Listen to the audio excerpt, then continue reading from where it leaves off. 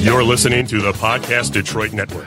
Visit www.podcastdetroit.com for more information. 1935, the Lions win the NFL championship. The Detroit Tigers take the World Series. The Red Wings bring home Lord Stanley's Cup. Joe Louis begins his rise to world domination. This transforms the Motor City into Detroit, City of Champions. All right, Detroit City of Champions, the podcast. It's based on a trilogy of books called Detroit City of Champions, written by Charles Avison. I'm Jamie Flanagan, and we're just gonna talk about it. We're unpacking the story of the 1935 year, 33 championships in the city of Detroit, the state of Michigan. It was a beautiful time for sports in the city. Greatest season in the history of American sports. I've said it. I don't even know how many times I've said it, but I've said it numerous times. Yeah. And the fact that we have an entire show based on one season. Yeah. We're either the most long-winded people ever, or there's actually so much content that we haven't even gotten through a fraction of it yet. You're a little younger than I am, and I was really unaware of this story. And by the time we started, it's these people are gone. I mean, these champions are long gone because it was. So we're only looking back at history. But joining us, Tom. I was going to ask, what's this guy still doing sitting here? We're about to move on to the Red Wings. We're about to move on to hockey, and there's this guy here that we brought in for the Lions episodes and the Portsmouth Spartans episodes, and Jamie, what's this guy doing Tom still is just sitting passionate. here? He's passionate about sports. And he was a special guest once upon a time. And he's still here after like 10 shows. I just love having Tom here. Yeah, Tom's our friend. Tom's on the show. He's a regular, man. We were voting on it, and Tom's not a special guest anymore. He's a regular. Whenever he wants to hang out, spot. Absolutely. He can hang out and listen, because that's all I do is I just sit and I listen to you tell the stories because you've researched it. And that's a lot of what you did, Tom. You did a lot of research on the Lions part of it, and you're a big Tiger fan. And Joe Louis, that's my specialty. I can't wait to get you and Joe Louis Jr. 3 on a chat together here. I'm so looking forward to that. Would be we haven't even got to the Joe. Whatever you do, don't miss that one. So that's coming up. Yeah, we haven't even got to the Joe Louis yet. So that'll be Joe Louis part. That's going to be I can't wait. That'll be after the third of the big championships. So the first was the Tigers, the second was the Lions, and then came the tough thing, one of the old time hockey. Put me in, coach. Come the Red Wings, yeah. But the tough thing about this story is actually organized. Is actually kind of putting it. It all happens at the same time, right? So you have to kind of decide what order you want to tell the story, even though they all. I think it helps to give it in the books. I wrote it from the perspective of Joe Louis first, right, and then the Tigers, Lions, Red Wings. That was the order because that's basically when they all. I timed it based on when their signature moment of each of the year came. Okay, but like I say, we're putting Joe Louis in after the championships, and I don't think you can go wrong because his story is. It's almost kind of like a huge, big hurrah, Well, Joe carried the tradition after 35. He wasn't champion until 37. Yeah. But they always referred to him as the City of Champions, and he continued it. Oh, absolutely, right. Absolutely, yeah. But 35 is, Joe's. I don't want to start going down that path because we'll start going down it, but. Yeah. But 35. It's almost like we'll definitely focus on this component of the story when the time comes, but. 35. A lot of times people just go, "Oh yeah, Joe Louis came. Detroit was a big year for Detroit or for Joe Louis in 1935," and then they start jumping into like the Max Schmeling fight and the championship fight, and then all the stuff that happened after. And it's like a lot of times, just like the rest of the 35 story, it gets skipped over. And along that, that's a segue. I'm segueing using that into the story of the Red Wings because I say it in the book. The Lions were probably the most forgotten team, but like in modern day, like the Red Wings of 1935, as much as we celebrate the Red Wings are an iconic, we're a hockey town. The Red Wings are, synonymous with Detroit. It's one of the most proud hockey organizations in the NHL. It's a revered hockey organization. But of all the names and teams and players and faces of this huge, proud Red Wings history, none are as forgotten or unknown as the 1935 Detroit Red Wings. Yeah. And it's an absolute my goal for telling the story, and I'm really excited to be getting in the Red Wings. I'm really excited to get in all of it. But the Red Wings, it's just one of the most phenomenal stories that there is. I mean, like the most phenomenal hockey story, the most phenomenal sports story. You know, I mean, there's the screenplay for the movie. Like, I just can't wait to actually see this thing on the big screen and to see it bring out, because it's got every single component of every great.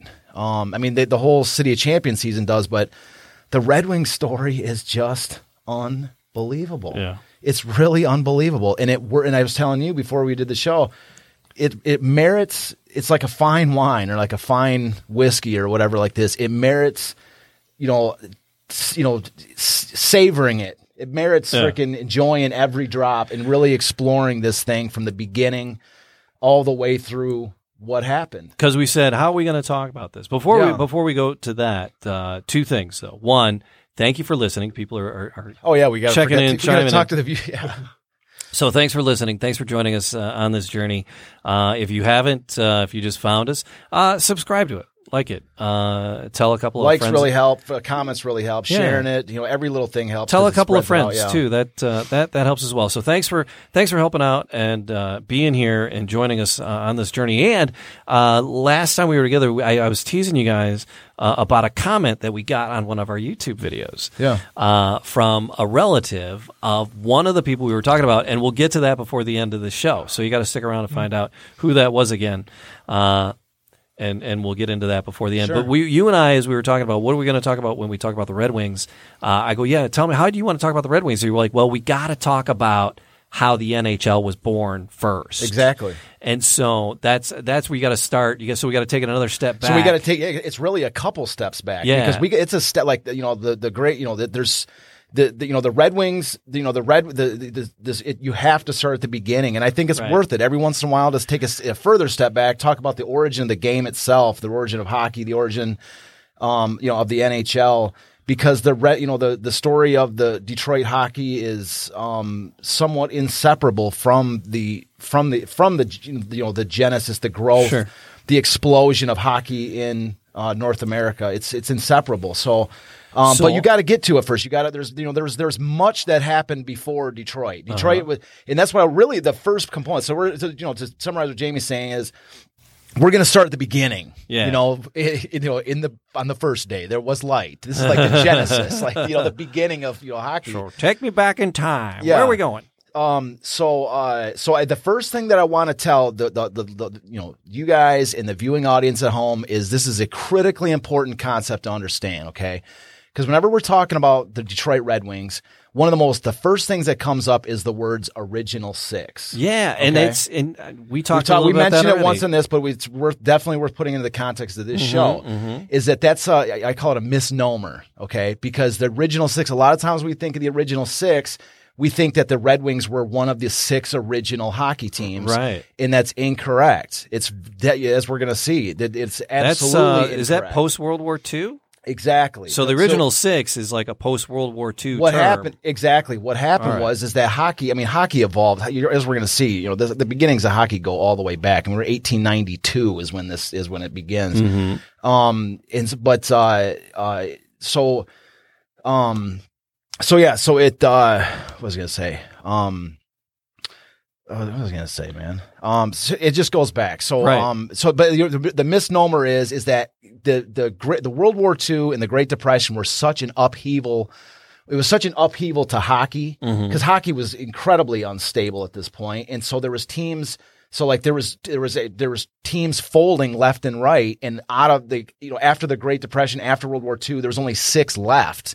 You see, and so when they say original 6, they're like, these are the 6 teams that survived the upheaval of the Great Depression and in World War II, and so that is what it's talking about. That's the misnomer. So it was original 6 in that context, and it refers to that 1950s era, because as we're going to see here, there was much hockey that took place before Detroit hockey came into play, and it's really the beginning of this story is the build up and the lead up to how the Detroit hockey was born. And it's so anyways, without further ado, one of the things I think I love about the early origin of hockey is that it was about the cup. In no other sport, like every other sport that's ever been out, like everybody wants to win the championship, of course. But in hockey, it was about the cup. You see, there was so many different league champions. There's so many different leagues, amateur, professional. There was like a cauldron of all these different teams, and they all wanted the cup. And it was the cup that they all pursued. And it was the cup that was the fascination of these teams and players. And I actually wrote it into the screenplay of the movie. The very opening scene of the Red Wings of the Red Wings episode is the cup. Okay. That's all that it is. It's the opening scene because that is what these early hockey players craved. That is what there was something about that cup that drew these people on. Well, there was a reason for that. Well, and the reason was they would get their name on it too. Well, that was a big thing, absolutely. So we'll get to that point. Yeah. So, anyways, So the idea is that it starts with the cup, and the Stanley Cup is born. Is 1892 is Sir Frederick Arthur Stanley, Governor General of Canada, announced on March 18th, 1892, that he was going to be commissioning a silver trophy for the. And I'll actually read the quote. Actually, that's the first clip they have, Jimmy. I actually have it on my phone, so give me one quick second to grab it. Sure. So that's the first clip. I love the pictures of the old Stanley Cup because you have this vision of the big barrel of the cup, and then the original cup attached to the top. But the very original cup was much skinnier. Yeah, that's the first clip we have to put on the screen. Skinnier creation. Well, skinnier. You'll see much more. The very first cup. If you put that slide up, the first slide actually has a picture of Lord Stanley on it. You can see just how much skinnier the cup was. In fact, it was just the punch bowl from the top. That's all that the original cup was. Do I have the right thing up there? Don't. That's one of the last slides. Okay. So there we go, right there. But you can see that's the cup. Yeah, that was the original. Sure. All the bands that were added. I mean, the cup that they use now is not even the original. The original is in the Hockey Hall of Fame. Mm-hmm. But I want to read you. So here's the quote from like when he first released this cup. This is actually Lord Stanley, his own words, talking about like his reasons for doing it. So he'd actually come. He is from England. He came to Canada to be the Governor General. Montreal was where it was based, where he was based, and he saw this. He fell in love with hockey when he came to Montreal, and so he says right here. So this is cool. I have for some time been thinking that it would be a good thing if there were a Challenge Cup which should be held from year to year by the champion hockey team in the Dominion of Canada. There does not appear to be any such outward sign of a championship at present, and considering the general interest which matches now elicit and the importance of having the game played fairly and under rules generally recognized, I am willing to give a cup which shall be held from year to year by the winning team. Oh. So you can see that he commissions this cup towards an almost abstract, like just the goal of like the best team in Canada. Getting this trophy. And so he wasn't, I read that he wasn't even, so that just to let you know, the original cup in today's dollars would be about $1,400 is how much the original cup costs. Okay. A punch bowl, they call it a Rose Bowl, but you can see in the picture, it's a punch bowl. The very first year, 1893, that they put this cup out, Lord Stanley wasn't even there. He actually got recalled back to England. Oh. And so he didn't even see the first Stanley Cup, right? Yeah. And so anyways, but he did leave a group called the trustees that were in charge of this. They were like basically it was left in their care to develop, what these challenges would be, the rules, all these different things. So in 1893, the first Stanley Cup, as it became quickly known, the Stanley Cup, Lord Stanley's Cup, or just Stanley Cup, it became known. I forgot the exact year, but it was early on, right around the same time that it actually be called Stanley Cup or Stanley's Cup. So the trustees declared the top Montreal team the winner. There was two Montreal teams, and they fought it out, and then they declared one of those Montreal teams the winner of the cup. All right. Okay. And that's one of the second slides we have. You can see see this team just to show you real quick. But here's the thing. This is me telling you that this is the first team to win is more than just there's the cup on the ground in front of them. Exactly. Oh, this is more than just filler, to say this, because the fact that the trustees were from Montreal, and they awarded the top Montreal team the cup. Look at those mustaches. Yeah. Aaron Rodgers, sit down. So anyway, so here's the thing: is that the fact that these trustees awarded the cup to one of these Montreal teams, the trustees are from Montreal.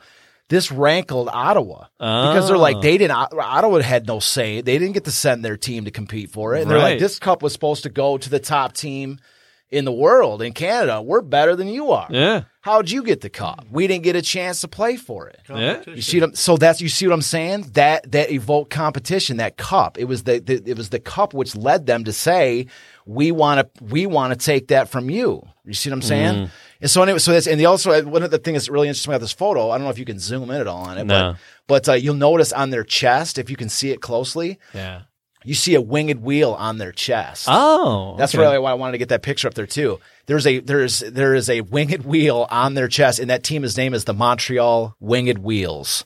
And so keep that in your brain because it is. There's like two wheels. There's two wings on it. There's two wings and a wheel on it. So just keep that in your mind because in like three shows from now, that's going to become a very relevant concept. Holy okay, smokes! All right. Yes. So, anyways, that's why I love that photo too. And I have not seen that one for some reason. I have pictures of their jersey, but I just hadn't seen that specific photo. That's great. So I was excited to get that on the show. So, anyways, and with that challenge in mind, the following year, Ottawa is included, and so the best team from Ottawa is brought into Montreal, and they have a tournament. It's a 3-team tournament with 2 Montreal teams, one team from Ottawa, and Montreal wins it. Montreal wins the first Stanley Cup as we know it finals, and so Montreal once again wins it in 1894. So anyways, over the course of the years, originally it was really like kind of an amateur concept, but in 1906, the cup became more and more sought after. And so these teams wanted to kind of, I guess you say, game the system, and they started bringing in the best players from other cities, paying them money to be on their team. And that's the rise of professional hockey is in pursuit. They want, these cities and teams wanted the cup, and that begins in 1906. So the first, pros are paid to become this, and the team that gets the very first team to have professionals on their team is the Montreal Wanderers in 1906, and so 1908 it almost becomes official. The Allen Cup is introduced for amateurs, and the Stanley Cup from now on going forward after 1908 is just for professionals. Okay, so that's in 1910 the NHA is formed. It's a National Hockey Association. So because it had proved it was the best league in Canada by winning the cup 4 times in a row. Right. And so just to give you an idea of some of the teams that were in the original NHA, the Cobalt Silver Kings, the Haley-Berry Comets, Montreal Canadiens, Montreal Shamrocks, Montreal Wanderers, Ottawa Senators, and Renfrew Creamery Kings. So those are the first teams in the NHA. And then so they win 4 straight cups after they're formed, after the league is formed. 1915, there's another league out in the far west called the PCHA, which is the Pacific Coast Hockey Association. And their team in 1915, after a couple of negotiating, whatever like this, they sent one of their teams out to play against the NHA, and the Vancouver Millionaires from that Western League wins the cup. And they take the cup out west to Vancouver. So now the cup is gone. I mean, like now there's Montreal doesn't have the cup, Ottawa doesn't have the cup. It's gone from these eastern provinces. Hey. And it's taken out west. You see what I'm saying? So now it's becoming this thing where they're like, well, the cup started here. How you doing, buddy? We're no longer the best, league. The best league just took the cup, man. So the cup's gone. It's gone in the west. It got transferred. Exactly. So now, you can see the salivate, like they're like, man, we got to get the cup back, And the thing about it now is that the fact that a different league had taken the cup from the NHA, now they're like, well, how good is the NHA? They don't even have the cup anymore. Yeah. You see what I'm saying? Like some leagues, they would, a lot of times, like some whatever, like a hockey or football or baseball team. Yeah. There's 8 million leagues. There's 999 leagues in this country. and they played for 999 different trophies. You know, you see what I'm saying? And like, well, the NHL, do you think, how much more prestigious is them to say, well, it's okay, we can win our NHA championship. Yeah, no. Nobody cares about that. Oh. They care about the cup. You see it. what I'm saying? It's that you see it, but what I'm trying to show is how the cup, was the thing, and how that wherever the cup moves, the gravitational center of hockey, basically moves with it. And so it transfers out to, so the Vancouver Millionaires win it. In 1917, the Seattle Metropolitans become the first American Cup winner. They're from the PCHA. They're the Pacific Coast. So that, that West Coast Hockey League takes it back. So in 1916, it went back to the NHL, or I say NHA. And then 1917 went back out west. And then 1918, and this is where, the NHA becomes the NHL as we know it today. Okay. The name, the NHL. And the reason why, and this is something a lot of people may not know, is the NHA had an owner that the rest of the owners could not stand, named Eddie Livingston. And he had like a deal to be part of their league, and there was nothing that could break them off, like to get him rid of the league. And so they basically left him as a single team in the NHA and started their own league without him, which was the NHL. Right. Right. So they left him. They're like, you want to be in the NHA? We're Fine. taking our toys and going home. There you go. So the NHL that's when the NHL is born. The NHL is born because they wanted to get rid of an owner they didn't like. So anyway, so 1922, a third league joins the fray called the Western Canadian Hockey League. But just a couple years later, 1925, it merges with that West Coast League, the PCHA, to form like a sort of a super league, called the WHL, which is the Western Hockey League. All right. So, in 1924-25, hockey seasons tend to gravitate over 2 years. Right. So 1924 to 25, this WHL, this Western Hockey League, Victoria Cougars, win the cup, and they're the last non-NHL team to win the Stanley Cup. Oh. And they're, like I say, they're part of this WHL, which is this West Coast League, 1924-25. And keep the name in mind, Victoria Cougars, because it's about to become incredibly important. Victoria Cougars. Yes. So Victoria, British Columbia. Victoria, British Columbia. So like, the Western Canadian Hockey League is where this, where the Victoria Cougars were. And so anyways, the reason why this is important is because in 1924-25, something happens in the NHL which changes everything. What's that? Okay. What happened? They established a team in Boston. The Boston Bruins are established. Is this the first one south of the border? Well, no, we'd had the Seattle Metropolitans had won. They were the first, one of the first. I don't even want to say they're the first team. They that Western League might have had one or two. Okay. But this was the first like big city, East Coast, big city American, East Coast, big city, to have a hockey team. Yeah. And of course, hockey was still in its infancy as far as its popular support in 1924-25. However, even a third class hockey team in Boston is drawing more money than any other. They're drawing big dollars in America. They're drawing big money American dollars. Yeah. And that just like lit the spark because the very next year they bring in they bring a team to Pittsburgh. They bring a team to the original team Pittsburgh Pirates, and then the New York Americans. They bring a team to New York, and all of a sudden it's like game over because the NHL is like now. They're, these teams that they're bringing in, they're using the fact that they're Eastern Canadian and they're going south into the American territory, south of their, right there in their territory. Western Canada didn't have that. They didn't have this thing. And so the NHL just, the money they're bringing in, the money they can pay their stars, all these stars are leaving the Western Hockey League, heading out to the NHL. And so the writing was on the wall in that Western Hockey League, WHL, they fold. But before they do, and this is really where I wanted to get to for the entire show. Yeah. Right? Before they fold, it's 1920, it's post 1925, 1926.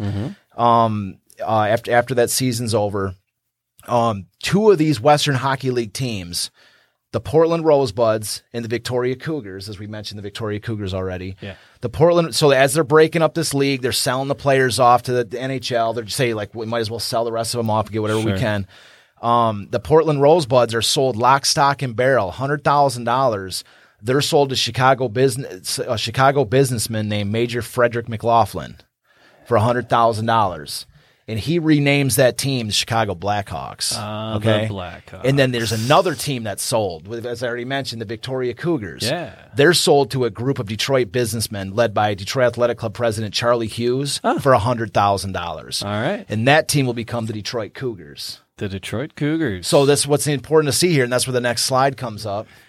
So, for anybody that can actually see the show. I'm playing around here. All right, is this one? Yep, there you go. There we so are. I've just got a couple of their logos on the screen, and it's the last team. I love that vintage D, man. Yeah, and so that you can see. So this is like the primer for like really everything that we're about to go into. The Chicago Blackhawks and the Detroit Cougars are both born. The Detroit hockey and Chicago hockey are both born in the same owners meeting, the same $100,000 franchise fee to buy the team. Yeah. They're born at the same moment. They both entered the NHL together. You see, like they weren't the Red Wings yet, but there was Detroit hockey. That was the direct descendant of. Above and below. So you got the Victoria Pride that's how above, I did that little screenshot there. That and little then design, yeah. The Detroit Cougars below. Yeah, it shows you the logo for the Victoria Cougars on the top, okay. And then the Portland Rosebuds logos on the top, and then you can see the arrow point to the first. That was the last team for the Victoria Cougars, and the last team for the Portland Rosebuds, and the first team for the Detroit Cougars, and first team for the Detroit Chicago Blackhawks. Yeah. So 1926-27 would be the first season for both of these two iconic teams. And and what I want to keep in to context for this, the reason why I wanted to really begin with this, it's cool to unravel the story of the NHL, but like I say, to see how it leads up to both of these teams, both entering the NHL at the same time. Yeah. You see, they both came in there, and so like. A lot of times, I've talked about, I think I've briefly talked about rivalries. Yeah. But rivalries in sports are just incredibly important. And a lot of times rivalries with these teams, a lot of times they think that, it's just because you're close to it. Like, Detroit and Chicago are natural rivals. And that's true to a certain extent. Yeah. But in many cases, there's the proximity of it, just like all humans, especially as the current political environment we're going through now, when people are like basically, just throughout the history of mankind, anytime you're anywhere in the same proximity as anyone, okay, like there's going to be friction, there's going to be different situations. And so, a lot of times the fact that they're nearby each other means they play each other more. There's more people having, conflict with two guys getting into a fight, and this leads to a thing that like a feud that lasts for years. It swallows the whole team in. As we're going to see in the ensuing episodes, these two teams come into the league together, and from this point going forward, there is going to be the escalation of feuds and the escalation of conflict. This is one of the greatest rivalry stories you will ever hear. And if you think that you're listening to this show right now, you're watching this right now, and you think that, there's Charles saying something bold again, like going a little bit too far, because I've heard a lot of great, like, the Avalanche and Red Wings were a tremendous rivalry. Sure. There's tremendous rivalries through the history of sports. Ohio State, Michigan, these are tremendous rivalries. But wait until you hear what comes next. Okay, this is like the fact that they both come in the league together is the mildest component of this. Wow. But the fact that they both come in the league together is like a certain symmetry that sets up, like I say, what's about to come in the ensuing episodes. And that's really what I wanted to get to for this. That's really what I wanted to get to is how these two teams both come in. But the key thing to understand, like I say, is McLaughlin, Frederick McLaughlin, and you're going to have to remember that name, Major Frederick McLaughlin. You're going to hear this guy's name over and over. Charlie Hughes, not so much, the guy that brought the first Detroit team in, but Major Frederick McLaughlin is going to be a key component. The owner of this Blackhawks team is going to be a key component of the escalating blood feud, which is going to lead to, like I say, the 1935-36 Red Wings story is, it's got to be considered for one of the greatest rivalry dogfights of all time. But we're still the Cougars. We still got a little ways to go before we're Red Wings. A long ways to go before that. We're not going to go too much into the Cougars because it was an ugly few years for them to get off the ground. That was not good. No, the Cougars were not good. The Falcons were not good. The Blackhawks were pretty decent. They were okay. in their first few years in existence, but it's going to take a determined owner with a grudge to really, with some money and a grudge. I like that. To really pump some fuel into this rivalry, and that's I don't even think we're going to get to him necessarily. I think we're going to get into Norris and them in not next episode, but the episode after that potentially, because the next episode we're going to get into, like we did with Mickey Cochran and like we did with Potsy Clark with the Lions. Next episode we're going to be getting into Jack Adams. Because Jack Adams, of anyone out there, there is absolutely no one. Like I say, Charlie Hughes brought the Detroit hockey team, the hockey team to Detroit, but nobody should be like the father of the Detroit Red Wings. The title for that absolutely goes to Jack Adams. Okay. Yep. So there was one more image in here. Did we touch? Did we need to touch on? That's kind of like, I guess it was not an essential component. This is just a couple of the early hockey stars. Okay, and these were the tobacco cards. Exactly. You would get little trading cards and tobaccos. Dude, I'm such a tobacco card. I love them. I love tobacco cards. You're going to see way more of these things. I actually made a gold medal plate with like 30 of these on them. Because I'm just such a I have a bunch. I have these old T206 baseball cards. I love those old tobacco cards. These are great drawings. They're cool. I mean, those are, you can see the date on 1911. Yeah. Those are a couple of some of the big stars from that time. Okay. Cyclone Taylor, Newsy Lalonde. Those two guys are like in the early days of hockey are like just absolute legends. Okay. I mean, they are like the Michael Jordans of that time. And then the bottom you have Frank and Lester Patrick, which are this shows them in their playing days, but they would go on to become massively influential. They were legends. Absolutely, yeah. Not just in fact, it was Lester Patrick that sold the Victoria Cougars to Charlie Hughes. He was the owner of that team and a player. And he sold them to them, made a bunch of money, and I forgot one of them went to it was either the Bruins or I forget. That's a whole nother world. Yeah. With those two brothers, but they were executives, they were coaches, they were executives. They were massively influential in the evolution of hockey. They were the anchor. Well, there were a couple of them. There was quite a few. You got Art Ross, you got all these guys from back then that are just, there's a reason why they were stars. They were, legends in their day. And then they just, it's kind of like the early history of baseball where you got a lot of these guys who are players, then they become coaches, they become executives, they become part of the, the building of the game. They just love the game so much that they led to its evolution from a a lot of times these guys, we look at baseball and a lot of these sports now, and it's just it's massive business.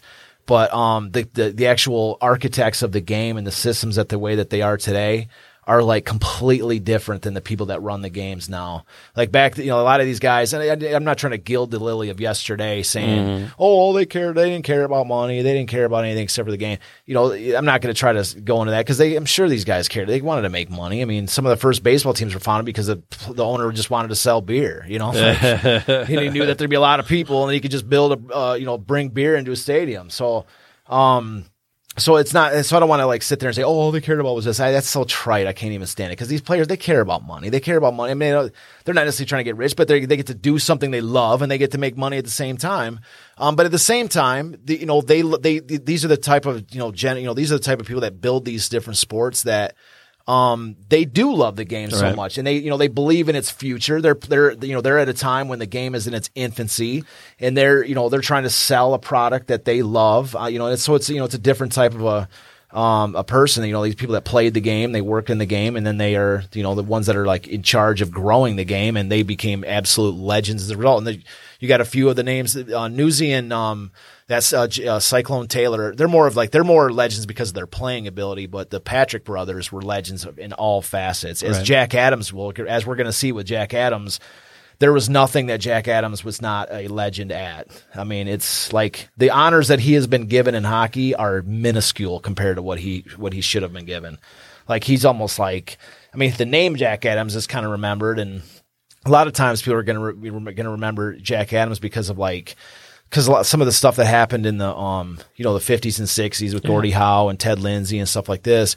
But the Jack Adams that built this Red Wings team is sorely forgotten. Okay. I mean, it's sorely forgotten, and that's what we're going to pick up next week. I'm looking forward to seeing it. Now, Happy Jack. I teased people a little bit about something we talked about on the previous show, comments that were coming in. I want to thank Barbara for checking in so far today, and everybody who's been Barbara. here. Thanks, Barbara. for That's what I messaging said. in. Thanks for popping in. But we talked about, and it was a post about this guy that brought it up. Who's this guy up here? Come on, man. That's my favorite player from the Lions. And from the Spartans is Glenn Presnell. That's Glenn Presnell.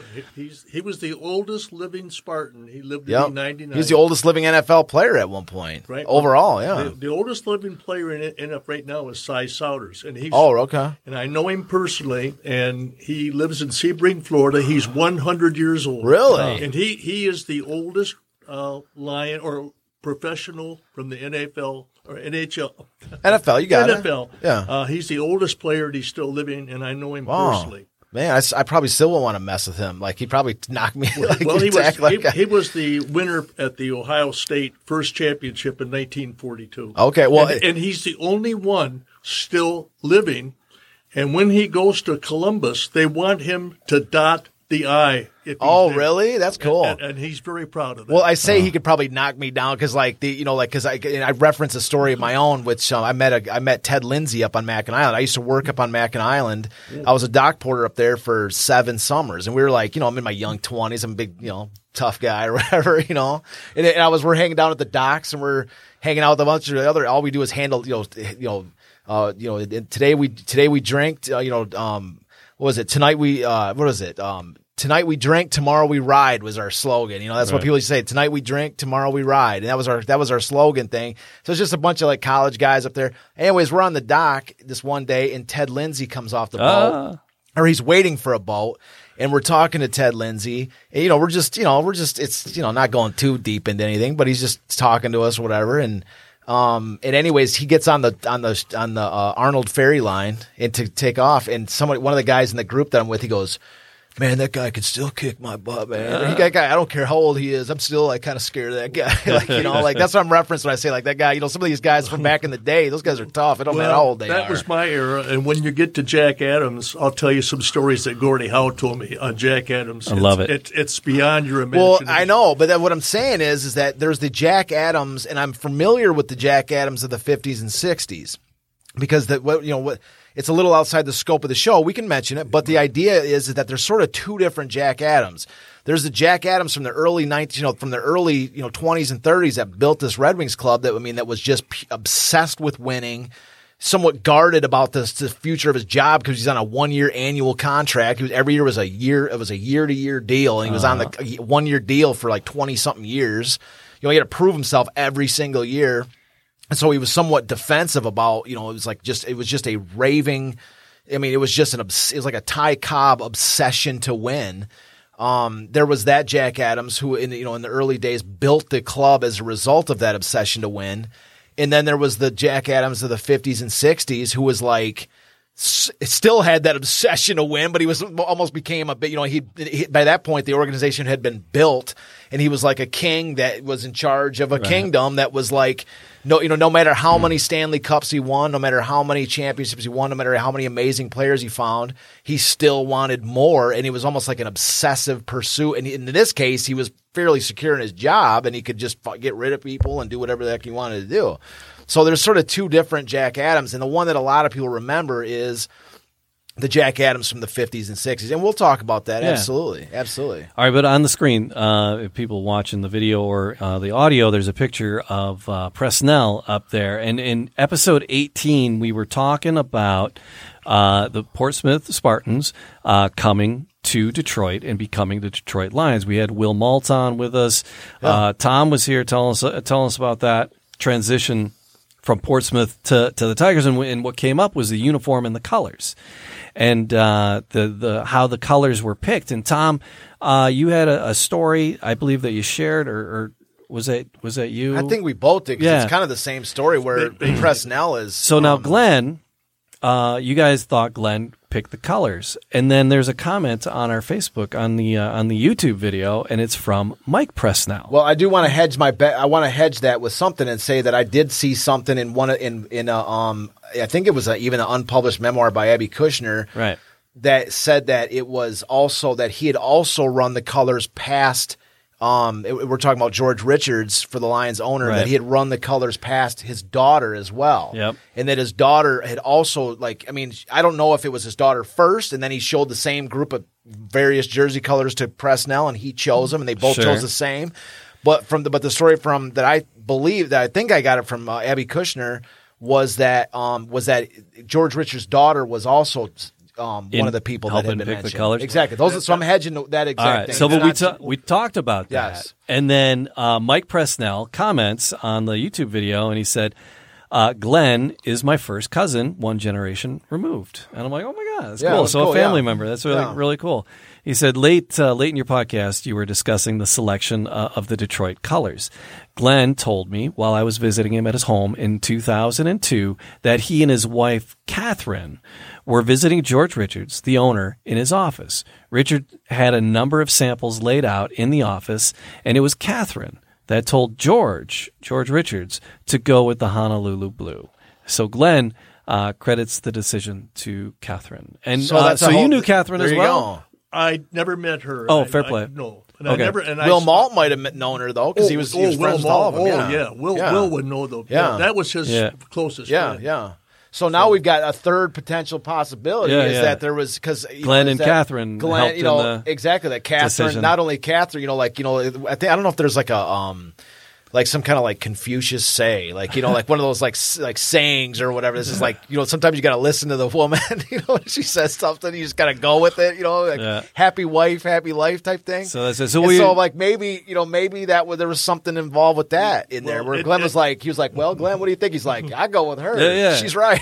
Great we colors. know it took place in the Fisher Building. Yes. There we know that for we know that. there we We go. got So- those details. But that's an interesting little side So we note to want to that. thank Mike for commenting Yeah, on the YouTube video absolutely. and for listening, and for everybody who was listening to the podcast. We appreciate you spending some time with us as we go through these stories. I'm enjoying the heck out of it, and we're going to do some more next time. The website is just Detroit City of Champions. You can get the books there. Yeah, all kinds there's of some merchandise there's stuff, some yeah. other like hidden gems. There's that play ball video that comes with book number 2. Yep, exactly. There's another video. There's another T-shirts, DVD. hoodies, and stuff. Yeah. There's all kinds of stuff. So Detroit City of Champions, and on Facebook as well.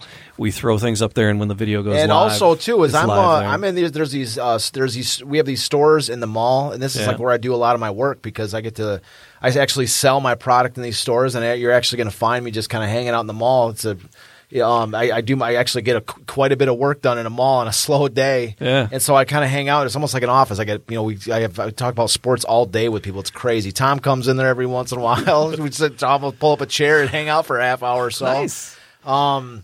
And so, anybody's listening to the show, if you're ever at Laurel Park Mall in Livonia or 12 Oaks Mall in Novi or Partridge Creek in Clinton Township, the store is called Inspire Marketplace. It's like a year-round indoor Michigan. You kind of bounce between the three of them. Yeah, I bounce. Mostly right now, I'm mostly at Laurel Park. Probably going forward in March, April. Going forward, I'll probably be in 12 Oaks most of the time. It's set, like weekends, like Saturdays, I'm at Partridge Creek. Yeah. And it's crazy. We talk sports in there. It's like a little sports haven. It's almost like a barbershop type thing, but it's like an art show. Like when people at barbershops talk about stuff. Yep. It's kind of like that. We pontificate about philosophy and stuff. We talk about whatever. So. But anyways, it's like a year-round indoor art show. There's all, anybody's looking for a gift for somebody. Maybe I should have been talking about this more before Christmas. But it's a great little spot. You come in there, visit me. You want to talk, you want to get the book or, get measured for a shirt or a hoodie or whatever. There you are. The measurement is like XL, large, double X. I don't measure with a measuring tape. It's just pick out a shirt and give me Hold that up $25. to you. Yeah, that looks good. That looks good. Yeah. Taking that home with you. All right. What you pointing at? The picture there of the Lions. Oh yeah. Of Well, the Tom. Spartans. Tom brought us the That's Tom. cool. That's the original Spartans right there. Since we were talking about Glenn. Oh yeah. Yeah, where's yeah. Can we throw this up this camera? So Tom, that Tom, camera's, Tom brought these in. This is original. This is a picture. It looks like we were looking at it pretty closely the other day. Yeah. It's a photo that somebody gave him a while back. That's from Portsmouth. That It's is 90 it's 91 years old. Yeah, so this is the first. magnificent. This is the lineman from the first. That's where we were able to track it down because it doesn't have Presnell, it doesn't have Dutch Clark or anybody in it, but it does have. It's all offensive linemen. It does have Claire Randolph. It's got all the main guys on it. Harry Ebding, Christensen, Tarzan Christensen on it. They're all there. Oh, yeah. It's got all the main linemen. It was just cool. It must have taken like I say, there's probably a companion photo of that was like all the backs, with all the where it was just the backs, because this looks like I say all just the linemen, because I can't think of any reason in the world why you wouldn't have Dutch Clark or I think it goes right back to 1930. Really. No, this got. I think it's. Well, when we say it was Potsy's first year, 19. What is it? 32, I think. No, he was earlier. Oh, you than mean that. the coach, Potsy? Yeah. He came in 31, I Yeah, think. 31. That's what I'm saying. This is I think Potsy's first year because George Christensen was a rookie. Potsy's first year was George Christensen's first year, so you can't put George before Potsy. And so whatever year no matter what year it was, it wasn't before Potsy was there. That's what I'm saying. And so it's got George Christensen. And these guys that were not there before Potsy. So that's what I'm saying. At the very least, it was that Potsy's picture first came year. from a lady that watched and went to many a Spartan game, and she held on to that picture for almost 90 years. Wow. Yeah, so she might have taken it. I mean, what are they? I mean, they don't just hand out photos there. Yeah, She yeah. must have Bob she might have Morton taken It it. wasn't bobblehead night. It's it's the Bob stuff they got now. Morton gave that to me, and like I said, the ladies, when she gave it to him to give it to me, she said those were my And Bob Spartans. Morton's So- worth mentioning, giving a little bit of a note to. Bob has passed, but Bob Morton is an absolute legend. And he was Bob the Morton head is of the murals. Yeah, Bob Morton did a lot for Portsmouth, to remember the Spartans, for sports, sports history in Portsmouth is just an absolute icon. So and he loved baseball. big time. He sent me an article about I did an interview for that newspaper down there about bringing a baseball team down there. He's the one that sent us the newspaper article. He sent it in the mail. Yep. Yeah, no. So yeah, he's Bob's awesome. He was, to rest in peace. He was awesome, man. Yeah. He was my connection in Portsmouth. I mean, I got all the information, and I was introduced to him, and I spoke at his Rotary Club on the Spartans. Yeah, no, he was cool. Yeah, so just at least good to mention, get his name out there a little bit. Yeah. Yep. All right, more hockey next time, and we'll be back with more Detroit, the City of Champions.